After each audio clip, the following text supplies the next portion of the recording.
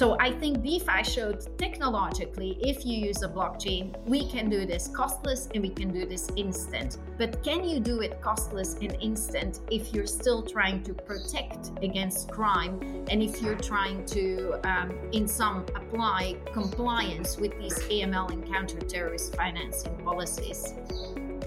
You're listening to Crypto Savvy, the show that demystifies digital assets and uncovers all things cryptocurrency. Brought to you by the Hashkey Group, a leader in financial technology and digital asset management. Crypto Savvy, the essentials.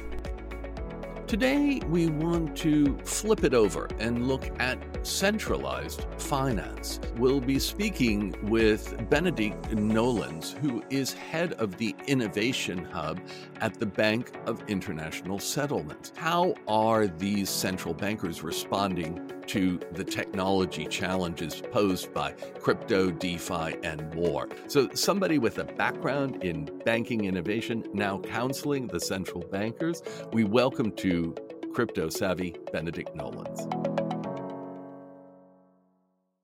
Thank you so much for joining the show, Benedict Nolens. Welcome to Crypto Savvy. Hello, thank you for having me. Benedict, to kick things off, can you introduce us to the Bank of International Settlements? I understand it is a banker's bank, but maybe you can tell us a bit more. So it's actually a central banker's bank, not just a banker's bank. So in some, the Bank for International Settlements is really a membership-based organization of 63 global central banks. And the global central banks interact through the BIS on many different matters, but it includes policy setting, research, and also now recently innovation. For those of our listeners who hadn't thought about this before, can you kind of give us a quick introduction to what is a central bank and kind of its role in a nation? Each country would have one. Yeah, that's a good question. And I think in the context of crypto, something often forgotten. Anyway, the central bank, actually, its main object is always to ensure financial stability. As you know, at some stage, we did have the global financial crisis, which was a financial stability issue. So central banks are there to keep economies running. And they do that through a variety of their powers. And these powers in turn interlink with the currency, so-called monetary policy. So every single country that has their own currency has a central bank in charge of that currency and the monetary policy around that currency and ensuring financial stability. You would also say an important role that people often forget is that central banks are in charge of ensuring that there's proper credit in the economy circulating through the banks. And these things all interlink, right? If you have a shock on the banks, then you have a shock on credit, then you have a shock on the economy. So in sum, that's the role of central banks. And historically, you've served as also a bit of a clearinghouse for transactions between central banks. So if you're in Malaysia and your central bank needs to deal with the Philippines, would that transfer through BIS? Actually not. So it's a bit of a confusing wording. So Bank for International Settlements is actually not a bank for the settlement of financial transactions. In fact, this institution was created in part to assist in restitution of ill-gotten gains of war after World War II. So the settlement word may not necessarily relate directly to financial settlement. But what the Bank for International Settlement does is, for example, manage the money of the central banks. And that includes helping on investment, and also that includes, for example, helping on FX transactions. Well, and even from its foundation, your work was to collaborate and cooperate with different central banks in different jurisdictions. And that's morphed today into the Innovation Hub. So can you introduce us to the BIS Innovation Hub, and later we'll come back to your role. So the BIS Innovation Hub is really quite new. So we call it the newest member to the BIS family. And it was created around 2 years ago. So I myself have been here 1.5 years. And I was one of the first centers. So the 3 first centers were Singapore, Switzerland, and Hong Kong. And now we're expanding into a total of 7. So we have 7 presences around the world. And the reason we were created to this family of central banks is really because of the pace of innovation globally. And that includes, for sure, crypto innovation as well. Yeah, but now under BIS Innovation Hub, there's a portfolio of different types of projects where you convene and assist central banks in coming together on policies such as how do we recognize each other's central bank digital currency, or how do we work together on open finance. And each of these major projects then have smaller steps on the path to achieving that goal. And those projects are quite significant. So can you kind of unpick the Innovation Hub for us? And increasingly, obviously, as you note, currency is going digital, right? And that's what cryptocurrencies are. That's what stable coins are. And so the main question really that downs on central banks these days is whether they need to make their own currency digital as well. Now, we have to look at things in context, right? So on the one hand, you can say that the currency of a central bank to a large extent is already digital. Like when you do a transfer from one bank to another bank, you're actually using most of the time your app, right? And these are electronic book entries. So to that extent, things are digital already. What isn't digital is the physical currency, so the coins and the bills. And if you look at the ECNY, it is very clear that they're moving that same bill concept into a digital format. So if you look at the ECNY, it's literally the bill that you see on the app. So this is a very important quest, you could say, of the central banks right now, is whether they all need to move that physical bill to a digital format. Yep. And for our listeners, an ECNY is the Chinese digital yuan, which is one of the more high profile central bank digital currency trials, which had new emphasis on it during the Olympics. Can you share some of your observations of China's progress with the central bank digital currency in that country? Yes, so I think they proceeded to pretty much the rollout now as part of the Beijing Olympics. And there are quite some app reviews out there. It's in some, the digital one, as I mentioned, to put it very simply for people, is that digital banknote that is issued by the central bank and therefore backed by the central bank is moved onto a digital format. This yuan then, like a physical currency, is completely interoperable between different banks and different wallets, right? So the same way that my bill can move from your wallet to my wallet, and let's say the same way that that it is valid globally and that it is in fact a claim on the central bank. That is the way that the ECNY in digital format is a claim on the central bank. Okay, and in across the region, there are a number of countries looking at digital currencies, and you have a few projects. Are there others beside China that you'd like to kind of profile that would help us better understand the progress made in this region? Yeah, so within the region, actually, no one else has rolled out, to my recollection, a retail CBDC. That's not been done yet. So one of the current problems within finance, which crypto in some actually rightfully highlighted, is the cost of international transfers and the time it takes to make an international transfer. So with cost, actually, to be frank, it can be quite significant, up to 10% for smaller transfers, though less for larger transfers. And in terms of time of transfer, it could take several days. So with the use of the same technologies that crypto highlighted, which is really blockchain, are the so-called distributed ledger technologies, you can speed that up to instant. And that is, so the mBridge that we're working on is this infrastructure that could be used within this region or more broadly.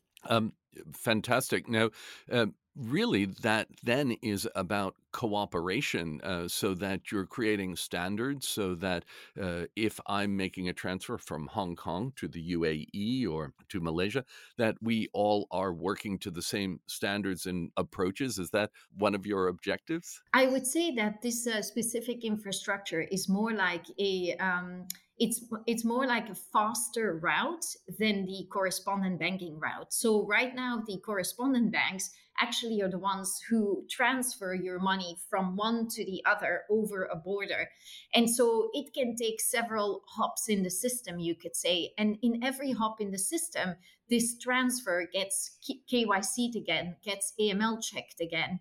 And this process is in a sense a duplication as it goes along that path. And as part of the duplication, there is also the problem of the cost asset and of the time spent. So this infrastructure helps on that. I wouldn't want to say immediately that it is a transfer methodology for very small transfers. It is highly likely more for large transfers. Okay, and just to unpick two of the terms you used, KYC is know your customer, AML, anti-money laundering.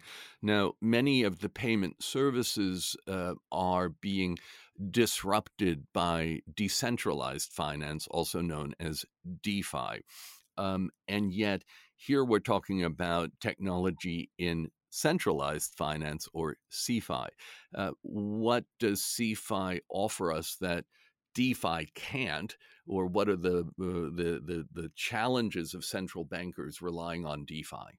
Yeah, it's a difficult question. I think I said what DeFi has shown is for the transfer of money. It has shown it can be done instantly and at low cost, and that's not something that CeFi was doing. CeFi was not doing it instantly and at no cost. But the reason why CeFi was not doing it instantly and at no cost is because of KYC and know your customer, AML, sanctions control. And then inversely, DeFi may have ignored some of that. So to make it instant and low cost, they've kind of ignored this bit. So why is this bit important? I mean, I always put it very simply, but we're all familiar with 9/11 when these planes hit the World Trade Center, right? So at the end of the day, the reason that globally these AML policies and these counter-terrorist financing policies exist, and these controls exist, and this transaction monitoring exists, the reason why is to avoid funding of significant terrorist activity like that. So I would say it's a common value across humans that we don't want crime, we don't want murder, we don't want drug trade, and we don't want terrorism, right? So, and that's why these extensive AML policies, sanctions policies, all of these things exist really within that remit of trying to control some of the worst of crime. Now, the problem is that it's not easy. So it takes a lot of time, it takes a lot of headcount, it takes a lot of systems, and it causes that cost and that delay. So I think DeFi showed technologically, if you use a blockchain, we can do this costless and we can do this instant. But can you do it costless and instant if you're still trying to protect against crime and if you're trying to, in some, apply compliance with these AML and counter-terrorist financing policies? Now, in DeFi, there are many that are working to catch up by becoming regulated and dealing within the similar regulatory framework as the banks that you counsel. How have the central banks been viewing the threat of DeFi within their own countries, especially the unregulated DeFi? Yeah, so I think at this stage, DeFi has gone quite further than just the transfer of money. And in some, they're doing a lot of lending activity as well. So I would say that central banks in general are mostly looking at this with much interest and trying to understand if there are some new learnings that can be drawn from this, or whether the technology, for example, to some extent can be used actually for also CeFi. So if you look at DeFi for lending purposes, what it is really doing, it is using blockchain, it is using smart contracts, and it is doing some kind of peer-to-peer activity. These principles actually can be used, you could say, in CeFi as well. So I think the differentiation sometimes between CeFi and DeFi is focused is too much centered on who's compliant and who's not.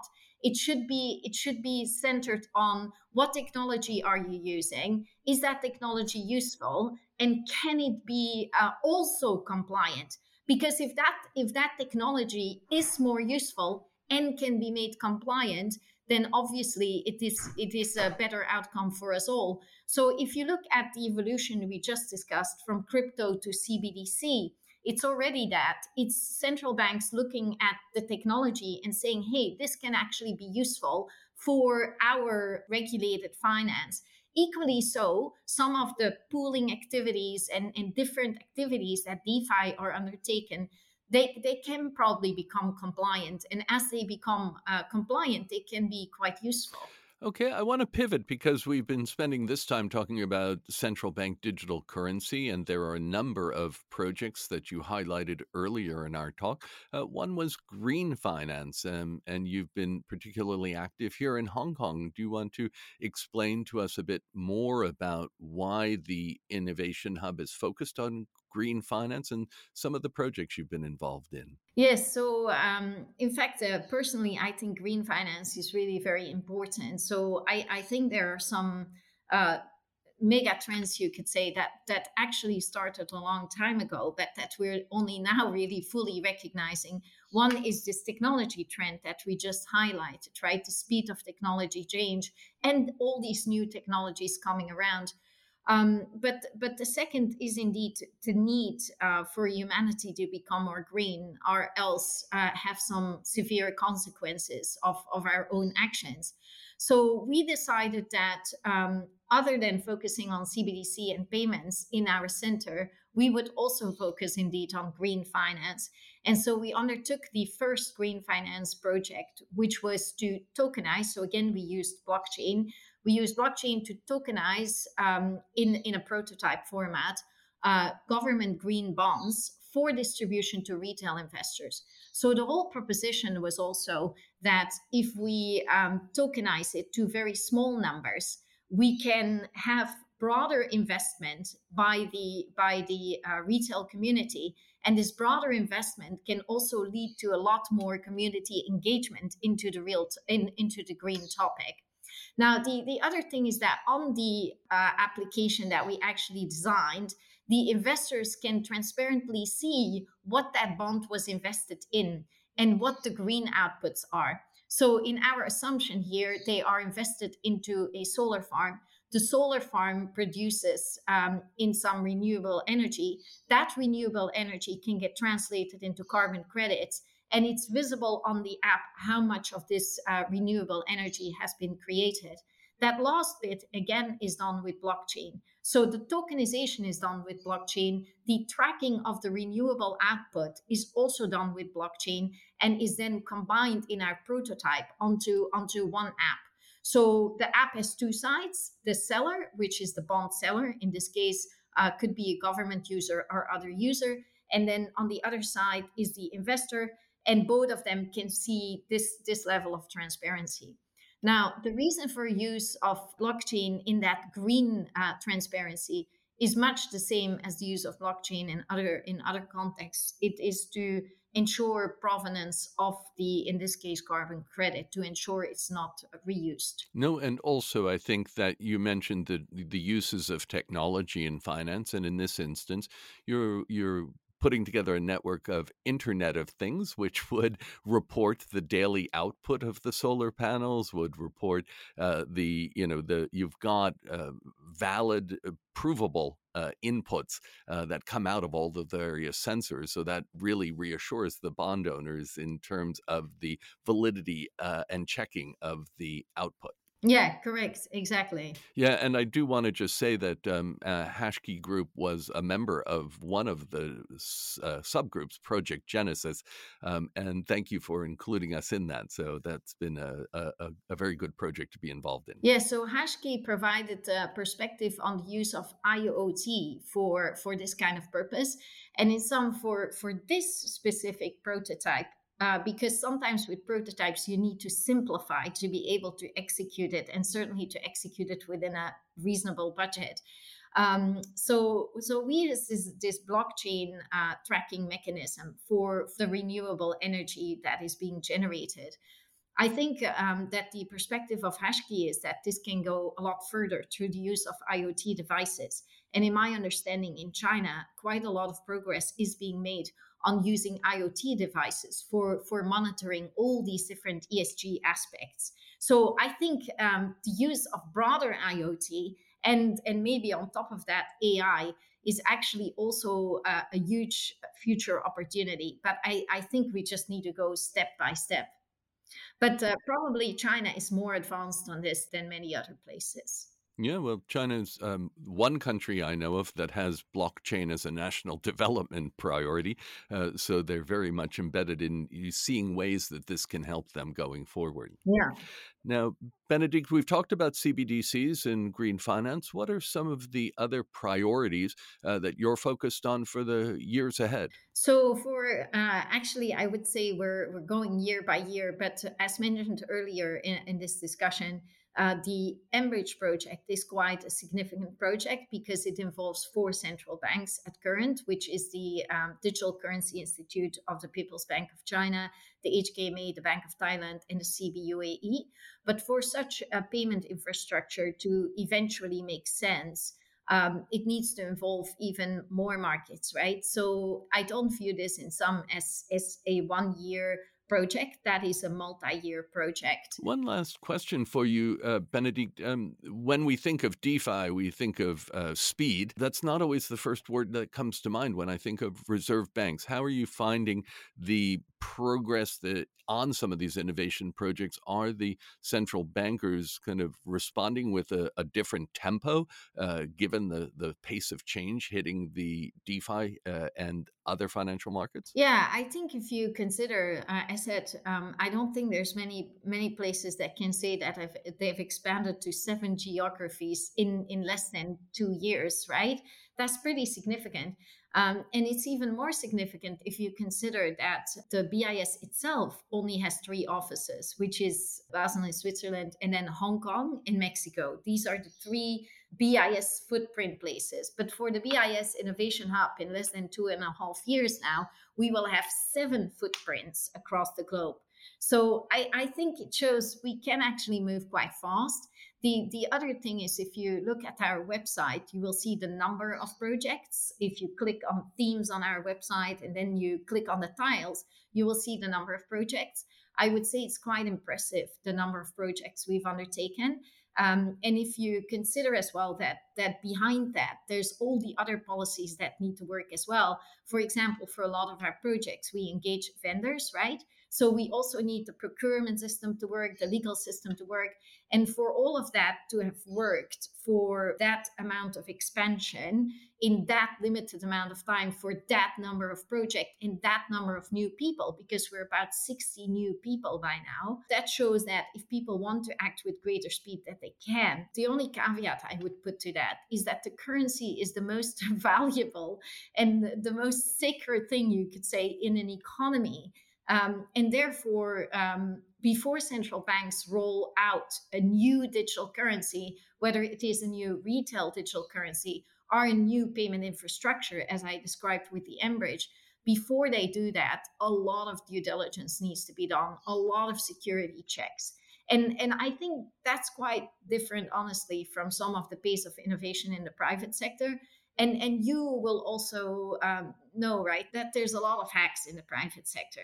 Now, go figure if one of these central bank digital currencies got hacked, right? It wouldn't be something that hits the media and the next day it's forgotten about. Somehow in crypto, it hits the media, 400 million is gone. The next day is forgotten about. Let's say if any of the world's leading central banks' currency in digital format or its payment infrastructure got compromised, that wouldn't be forgotten about in a day. The speed of launching projects has been very, very fast.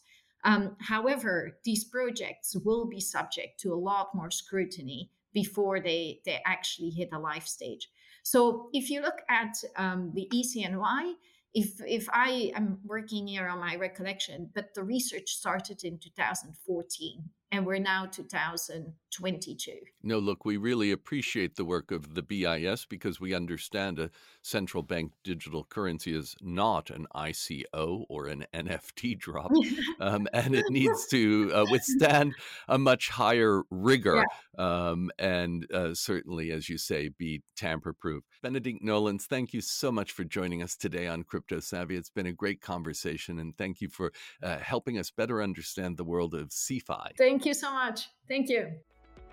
Fascinating conversation in the way the central banks are responding to the technology changes and their response to DeFi, green finance, and ways of coordinating on central bank digital currencies. If you are listening to us on Apple Podcasts, please give us a 5-star rating.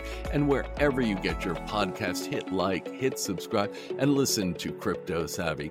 Thank you. I'm Walter Jennings of the HashKey Group. We appreciate you listening. Thank you for listening to Crypto Savvy, the podcast that delivers the essentials, brought to you by HashKey Group.